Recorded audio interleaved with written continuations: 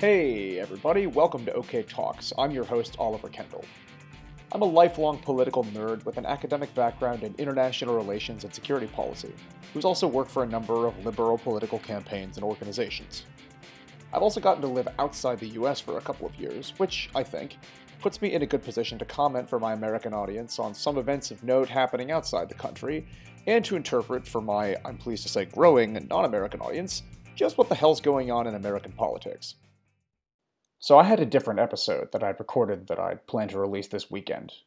But that episode being fairly partisan, and this being the 20-year anniversary of 9/11, I decided to do something different.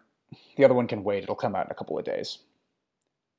20 years ago, sitting in my third grade classroom at the Washington Waldorf School, we were suddenly sent into the hallway and instructed to sit against the wall with our backs facing out. There was a windstorm, we'd been told. We sat there for quite a while. I don't remember exactly what happened next, but I recall being overjoyed to learn that school would end early, and then overhearing one of the teachers say something to an older student about a plane crash as I walked out of the school to clear blue skies and not a single wind-blown branch on the ground.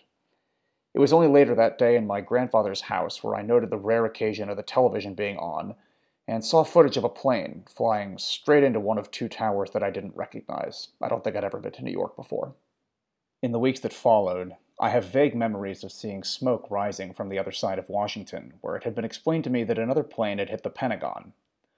Life in D.C. following the attacks continued to be weird and unsettling as reports circulated of something ominous-sounding called anthrax being sent to government buildings, and a spree of sniper attacks fed the atmosphere of panic and meant that we children weren't allowed outside of our school buildings until the shooters were ultimately caught. 20 years later, so much feels so different. But so much feels the same. America feels less stable and safe than it once did. Joined now by a number of other, newer forms of extremism, Islamic extremism continues to menace the liberal world. And I say Islamic extremism advisedly. Although extremist violence comes from a whole host of ideologies and has quickly gotten way worse with the advent of the internet, I, at least, know of no other extremist school of thought with quite as much zeal for the suicidal infliction of harm as jihadism.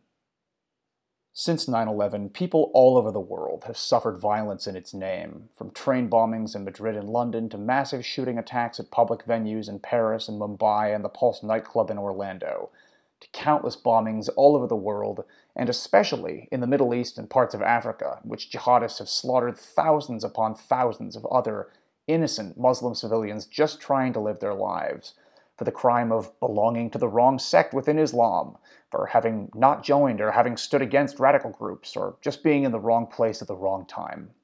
Unfortunately, it has to be said here, 20 years out, that although virtually everyone we know of who was involved in 9/11 is either dead or imprisoned, deservedly, those profoundly evil men were in many ways wildly successful.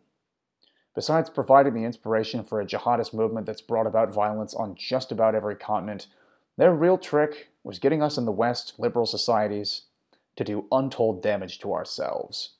Yes, we've done some things right in the war on terror, but it has to be acknowledged that we have made some terrible mistakes, both as individuals and as governments since 9/11, which played straight into the hands of the jihadists. Every bigot who attacks individual Muslims not only tears at the fabric of our pluralistic societies, leaving us divided and weakened, but also undermines the worthy cause of pushing back intellectually on radical Islam, on Islamic extremism, by making it far easier for fundamentalism's enablers to conflate legitimate criticism of Islamism, the distinct ideology that jihadists use to justify violence, with discrimination against Muslims in general. Every abuse of a prisoner in the name of national security has been a chink in the armor of America and the liberal West's moral authority. Post-9/11 fear enabled bad leaders to take America to war in the wrong country in 2003, resulting in the loss of trillions of dollars and, more importantly, thousands of American and hundreds of thousands of Iraqi lives, doing untold damage to America's standing in the world, ironically enough distracting our attention away from Afghanistan, where those responsible for 9/11 managed to escape us, and paving the way for al-Qaeda's even more radical jihadist successor, the Islamic State, to spawn and gain a foothold. As bitter as it feels to say the words I did a little earlier, that those who attacked us were in many ways wildly successful, almost none of those things that I mentioned would have happened if the terror attacks of 9/11 had not so succeeded in their base goal of terrifying us. Thousands of innocents were murdered by jihadists on 9/11. Many more innocent people have died since, either at further terrorist attacks or as collateral damage in the wars waged to try to prevent them. Today, let's honor their lives and mourn their loss, and also commit to do everything possible to neither suffer nor cause the deaths of any more innocent people, either from doing too little to prevent terrorism and stand up to extremism, or from doing too much as a result of being baited by jihadists into making the wrong move. It's said that the best revenge is to live well.